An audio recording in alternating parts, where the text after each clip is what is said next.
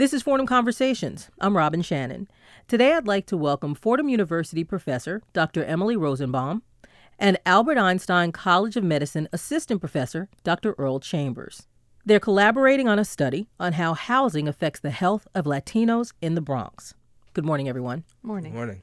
So can I start by asking, what's the goal of the study? There's been a lot of research on the impacts of living in public housing versus using a Section 8 housing certificate on various domains in life for low-income households. And but most of this research has yet to look at Latinos. And so our goal was to draw a sample of households with 1/3 in public housing, 1/3 on using a Section 8 certificate, and 1/3 using no kind of federal subsidy, just in Latinos in the West and South Bronx, just among Latinos, I should say, in the West and South Bronx, to see if the findings from previous studies in different cities hold for Latinos in the Bronx. Is there a reason why research hasn't been done specifically on Latinos in this area at all? Well, the predominant populations in public housing are African Americans, but also Latinos. But the main study, which was an experimental design called Moving to Opportunity, took place in 5 cities. New York was one of them, but New York, Boston, Baltimore, LA, and Chicago. Because of the selection of cities, the dominant population was African American. So Latinos comprised a minority of the study population. Okay. Earl, did you want to add anything? I would say that we also wanted to include cardiovascular endpoints that previously hadn't been examined in those prior studies. So the prior studies weren't necessarily designed to look at those cardiovascular health outcomes. So we wanted to add to what had already been done by including some of those markers as well. Yeah. Now, help me understand, what is the ultimate goal? What do you hope to find at the end of the 3-year research?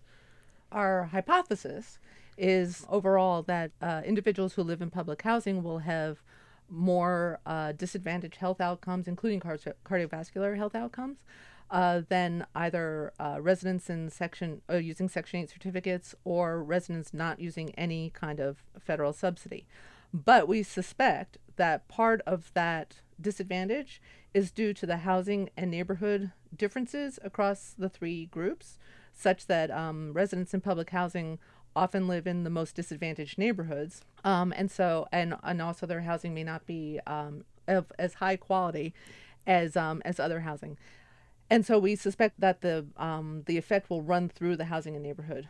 Now, when I think of public housing, I think sort of public housing in general, which is incorrect, is what you're saying. There are 3 different divides of different types of public housing, and you listed them. But could you explain a little bit more, Emily, about what the differences in the 3 housing living situations are? Sure. The main tenant-based federal subsidies are public housing, which consists of public housing developments built by the federal government, but also state, starting from the Depression on. Well, actually, up to the mid-'70s, the Nixon administration, when attention turned away from the federal government's involvement in building housing for low-income households, and instead moving to a sort of market-based certificate or voucher approach. So just to clarify, it moved from like these big, tall buildings that they sort of would house anyone who needed public housing. And now, instead of everyone being in this one large building, or buildings plural, then instead they get a voucher where they could live wherever they want to? Well, theoretically, yeah. Households using Section 8 vouchers can access housing, affordable housing, in the private market, and their share of the rent is 30% of their pre-tax income. And the federal government picks up the rest of the rent. But of course, there's a ceiling on what is allowable in terms of the overall rent. Not all landlords are willing to take Section 8, which is, and also affordable housing is located largely in cities, not in the suburbs. And so there are some restrictions on the universe of choice that Section 8 households have. So you're saying their choices may be limited because landlords don't want to welcome the vouchers? Yeah. Landlords who participate in the program have to participate in the program. They have to wait for the federal government to reimburse the rent. They have to do paperwork and all sorts of other things. So there's somewhat of a disincentive for landlords to participate in Section 8. But when rental markets are slack, and so there are more units available than there are renters seeking them, Section 8 vouchers are highly desirable by landlords or highly desired by landlords, because then they'll have rent instead of the unit laying vacant. But in tight markets, which is the case in New York for forever, basically, there's less of an incentive for landlords to take them in. However, starting a couple of years ago, New York City declared that method of payment, so vouchers, is a status that cannot be discriminated against by landlords. So now landlords are required to accept Section 8 households. So they can't necessarily. If requested. Okay, if requested. Yeah. So we have public housing, vouchers, and was there a third? Households receiving no federal subsidy. Okay, so neither public housing nor Section 8. So they may be in housing that was developed by the city as affordable. We're looking into coding those people appropriately so that we can differentiate between federal subsidies, city subsidies, and people without any subsidies. And they might just be low income, in this case, Bronx Latinos? Everybody's low income. So we defined eligibility by Latino identity, renters, clearly, and being of an income eligible to receive public housing or Section 8. So that's 30% of the area median income. Okay. Now, Earl, help me understand, how are you connecting where a person lives with their health status? A lot of the work that I had been doing before was looking at what we call the built environment and the social environment of neighborhoods. So in looking at that, we tried to make associations between where people live and the resources available to them and their health outcomes, blood pressure, obesity, those kinds of things that have a strong relationship with health behaviors such as eating unhealthy food and not being able to be physically active within your neighborhood space. So what we're Wait, now explain that a little bit more. So if I'm living, let's just say I'm just taking one of them, I'm living in public housing, okay? Right. So the area that I'm living in is, you're saying, too small for me to get physical activity? Is that what it might not what be it is? too small, but there may not be opportunities for you to be physically active in your neighborhood. So what we see from other studies is that if you look at places where there are parks, green spaces, walkable sidewalks, people tend to be less obese in those places. Because they can get out and walk or enjoy themselves at the park. Yeah, presumably they can get out and walk. They can access, and also they can access healthy food options. So we measure all those things that are available to them. And places where there are more resources to be healthy, people tend to be healthier. So how we marry these two sort of ideas or concepts about housing policy with what we know about resources available to people in the neighborhood is, how do people get to these places? So and can we use certain housing policies as a means for people who are of low income to be in a place that can actually help them live healthier?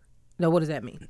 So if you live in a place has concentrated poverty or housing, public housing tends to be in areas that lack the resources for healthy well-being, meaning that they tend to be less walkable for the most part. They tend to lack places where people can eat healthy fruits and vegetables, get healthy fruits and vegetables, eat healthy, that kind of thing. And then there's also crime.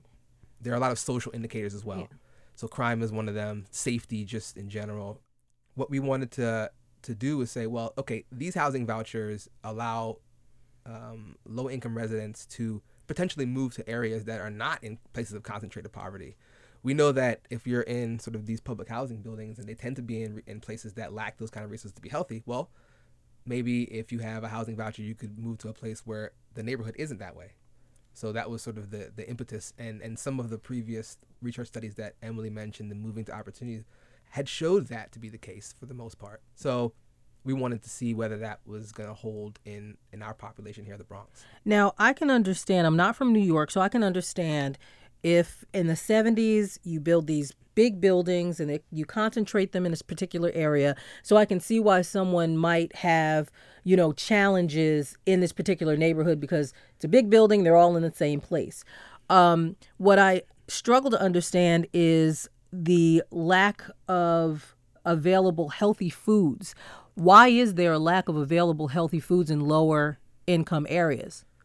There are probably a number of reasons why those kind of things don't exist. Not that they don't exist, but they don't exist they're not as plentiful as they are in better neighborhoods. And there are a lot of unhealthier options as well. Well, and the literature has shown, the sociological literature and the planning literature, and and economics literature has shown that when neighborhoods start to deteriorate physically and crime rises, businesses start to abandon them. So public housing is disproportionately was disproportionately built in slum areas, quote unquote, during urban renewal in the 40s, 50s, and 60s. And so they raised the extant housing at the time, built largely tall towers in New York, but they're also short towers. But as poverty became more concentrated and as the economy worsened after the 70s, businesses in the area might have closed or newer businesses might have moved in. I mean, it was a big deal when Pathmark opened up on 125th Street in Lexington a number of years ago. And because they it was didn't the have first any large grocery. supermarket in forever. Mm-hmm. Right. So in poorer neighborhoods, without incentives added in, businesses are less likely to enter them and to invest, because their investment may be riskier, right? If the neighborhood is poorer and more crime ridden. So they're feeling that I don't want to open my grocery store in this particular neighborhood Right. because people might rob me, or maybe I might Right. not get, or rob my store rather, Right. or I might not get insurance, or Right, exactly. Okay. See, well, another reason is that there may be a perception on the part of business owners that if there's a high level of poverty, forget the crime and all that stuff, that might coincide with a high level of poverty. Will there be the demand for the things I want to sell at a sufficient degree that I will make a profit that's sufficient for me? So it's often the case that businesses need incentives to invest in certain neighborhoods. Okay, I understand that. So what makes this particular situation an issue in the Bronx? Why did you choose the Bronx to do your research? Emily and I both work in the Bronx, so it was an important population for us. It's the poorest of the 5 boroughs, meaning that it has the highest sort of level of poverty. Yeah. And in the country, it's the third poorest county in the U.S., according to the 2010 census. So there's a high degree of need. Earl can speak more about the health needs. Prior studies had shown that these housing vouchers they do have benefits in African American populations. And we just felt that the part of the story that was missing was the highest sort of rising demographics in the United States, which is Latinos, and that we didn't know enough about that particular group. And so we felt that it was a reasonable place to do what we wanted to do and to look at that relationship, particularly here in the Bronx. Now, there are different ethnic groups that might fall under the sort of generic title of Latino or Hispanic, Right. and they actually have varying cultural differences. So are you making allowances for this in your research? Cultural differences in terms of food preferences? Or maybe cultural preferences, food preferences, exercise preferences, things like that. Well, to a certain degree. I mean, statistically, we can control for immigrant status, whether people were born in the U.S. or not, or whether they were born in Puerto Rico or not, time spent in the U.S., as well as ethnic identity. Because our sample size is rather small, we have a limited range of controls, and about almost half of our sample consists of Puerto Ricans, Right. Whether born on the island or born in the city, or I should say the 50 states. And of the remaining 50% or so, about half are Dominican. So we have largely Puerto Rican and Dominicans in our study. But we do have immigrants and native-born individuals who identify with other Latino identities. Is that just because there's a large amount of Puerto Ricans and Dominicans in the Bronx? And also our focus on getting a third of the sample from public housing. Puerto Ricans are most likely to live in public housing in New York City and among Latino groups nationwide, too. Part of that is because of their citizenship. And in New York City, the Puerto Rican migration began in the 40s. And so Puerto Ricans constitute, well, up until, I guess, 2000, they constituted the majority of Latinos. So anyway, so in terms of... does that mean that they've been here longer? Yeah, than other. Yeah. Okay. And public housing waiting lists are years long. The New York Times had an article recently that identified 227,000 households on the waiting list for public housing, NYCHA's waiting list. And the the waiting list for Section 8 was closed in 2009 by NYCHA. So housing subsidies in New York City federal subsidies in New York City are in Scarce. great demand. Yeah, and the supply is really restricted. So the longer a household has been here, assuming that they're income eligible, the more likely it is that they will have one of these forms of subsidy.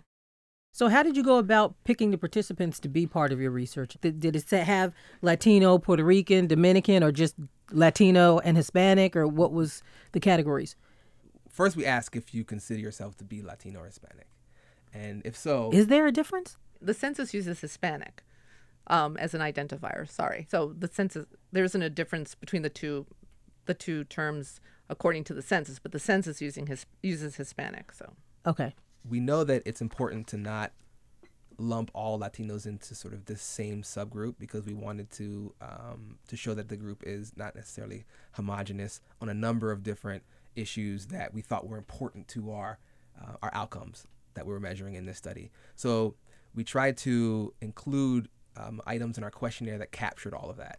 So not only just do you identify yourself as Latino, and then within that, what kind of Latino per se. So Dominican, Puerto Rican, those kinds of, and then we also captured a lot of different behaviors that allowed us to capture sort of this variability among the people that we were measuring. Can you give me an example of one? So for our food inventory, we were measuring how much types of food that are available in your home. So in your home, do these things exist? And then we have a list of, do you have leafy vegetables? Is spinach, kale, yucca? Do you have plantain? All those kinds of foods. And if you do, how are they prepared in your house? So if you have, let's say you have spinach as one of your vegetables, is it fresh? Is it in a can? Or is it frozen? So and this was important in... It's important to see how people not only purchase food, but how they keep it in their home. So fresh fruits and vegetables are perishable, and they need to be eaten shortly after purchasing, whereas frozen and canned can last longer. So we're interested to see, well, in certain homes, maybe some of them tend to have these fruits and vegetables as fresh, whereas in others they prefer it to be frozen, and in others they prefer it to be canned. And then if leafy and fresh fruits and vegetables are sort of the best way to eat fruits and vegetables, frozen is good too, whereas canned tend to be, a lot of times they're in syrup or in some kind of high sodium solution juice. So it gives us an idea as to how people are purchasing food. We also have measures of language, so we know what language they used in the questionnaire, because our interviewers were bilingual, so they could interview respondents either in Spanish or English. But then we also have measures of how frequently people read or write in Spanish and English, so we can separate people out in terms of being bilingual or preferring one or the other.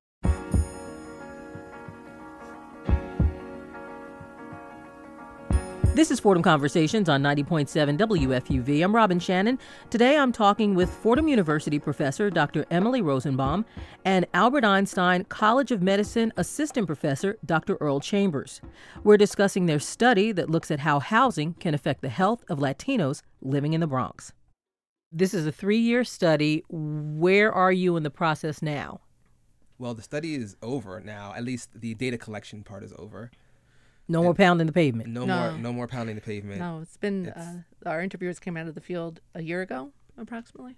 Yes. So we're analyzing data, and there are tireless workers at Einstein who are coding all sorts of fabulous data that we collected. We collected physical activity data by our respondents wearing an actigraph for 7 days. 7 days. And an actigraph is? It's a physical activity monitor. Basically, you wear on your hip that allows us to measure like the frequency and the intensity of your activity, physical activity. So walking, running, whatever you're doing.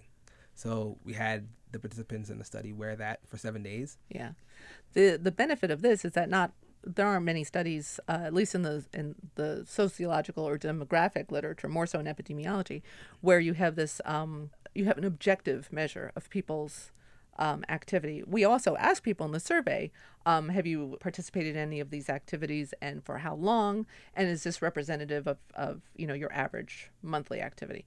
Well, people exaggerate or understate.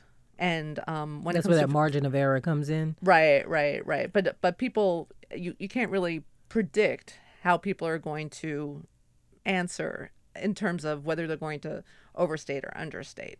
On certain topics, you would expect them to overstate. On other topics, you expect them to understate. So to measure obesity, we measured, or we didn't, the clinical interviewers measured height and measured weight instead of people telling them that, yeah, you know. I mean, I wouldn't tell anybody my real weight, so I don't expect anybody to tell me their real weight. That's a good So, way to do it. And so then we have the actigraph, and we also have a blood pressure measurement instead of just asking people, do you have high blood pressure or not? Because they might not know. They might not know. Right. And so that's probably an added value to our study, that if they didn't know they had high blood pressure or inching towards high blood pressure, the reading that we give them might help them get it checked out. So, Emily Earle, when you collect all this data, I know what your hypothesis is supposed to be, but what are you hoping to find? Our hypothesis is based on what we know about the relationship between this housing policy and health outcomes from prior literature. So our hypothesis reflect that. So we would expect to find what others have found, which is that, you know, the Section 8 voucher allows you the opportunity to prioritize healthy behaviors. Current federal low-income housing policy is focusing on demolishing public housing developments and replacing it with mixed income developments to get a range of incomes in neighborhoods. So this is part neighborhood redevelopment, if you will, and some would argue some poverty-related policy, because living in a mixed income neighborhood provides better opportunities for low-income individuals to improve their socioeconomic status. But the proportion of units, or actually the real number of units affordable for low-income residents, is far smaller than the number of units that had been there when it was public housing. So a number of people, the people who are displaced from the public housing developments, are, if they're eligible, they're given Section 8 vouchers. And by eligible, I mean that they were in compliance with their public housing lease, are given Section 8 vouchers. And some are given the opportunity to move back to the mixed income development, but not all. Do they? Some do, but it's only about 20% or something like that.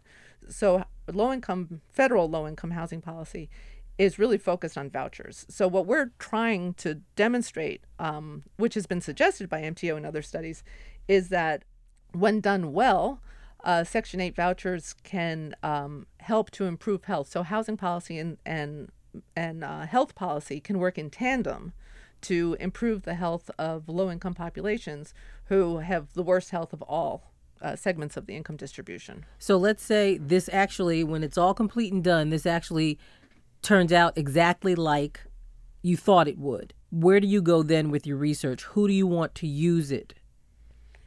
Well, we want the housing policy world to take note of it, and Congress and the Senate perhaps to fund more Section 8 vouchers, because there's this added value. It's not just letting people afford their home, but affordability means that I can pay for healthcare, I can pay for my kids' school clothes, I can pay for food, I can pay for all sorts of things that I wouldn't otherwise be able to in a highly unaffordable way. But that also there's this bang for your buck, that housing policy can create a public good by improving health, by helping to improve health. Did you want to add something, Earl?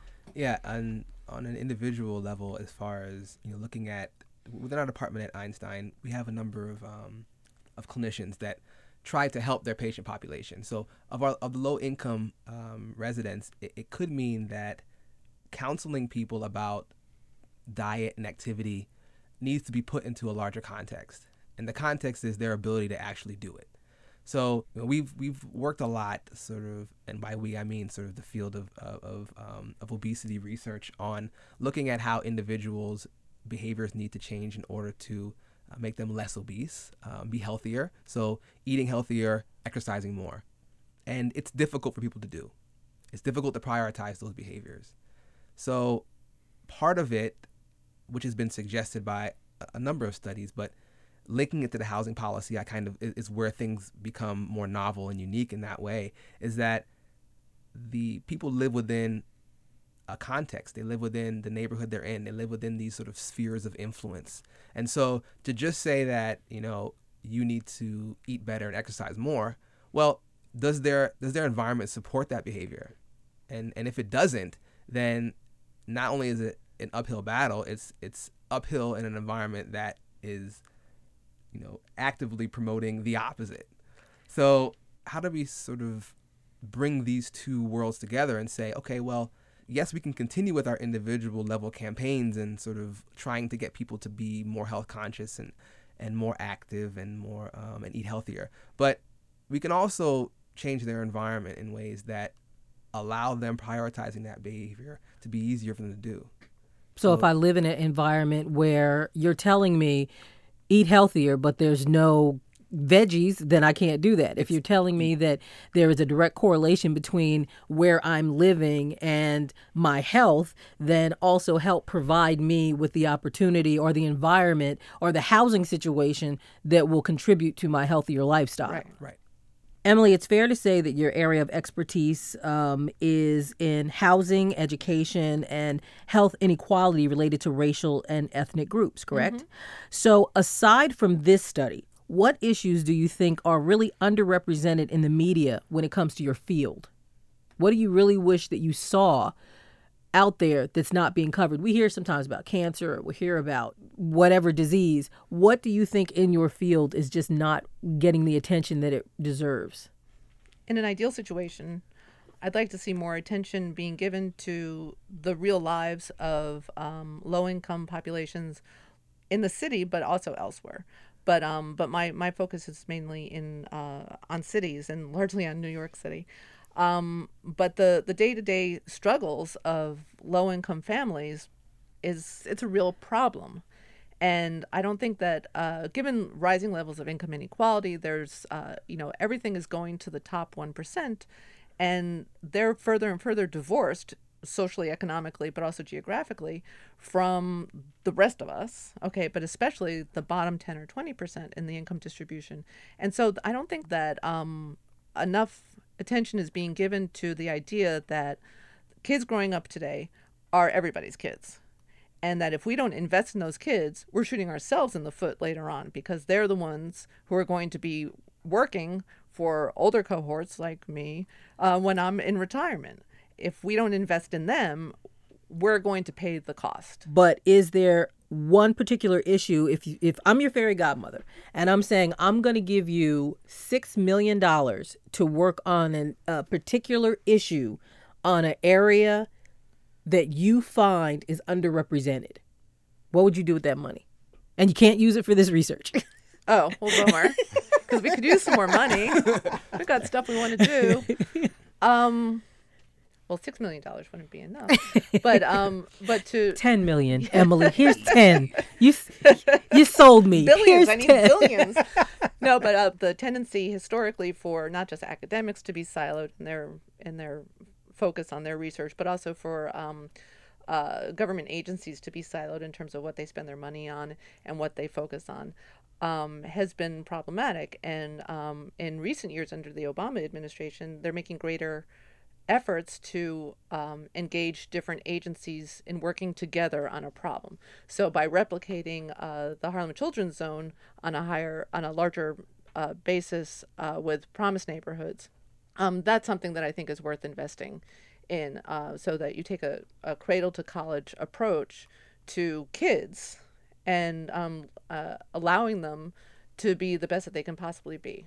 Because growing up in a disadvantaged environment exacerbates the disadvantage that comes with socioeconomic disadvantage. And so by providing an environment where the resources are available, plentiful, and accessible is the best chance that kids can get. Well, okay. That's all the questions I have. You guys feel good about it? Yes. Okay. I'll reserve judgment on myself until I hear the edited version.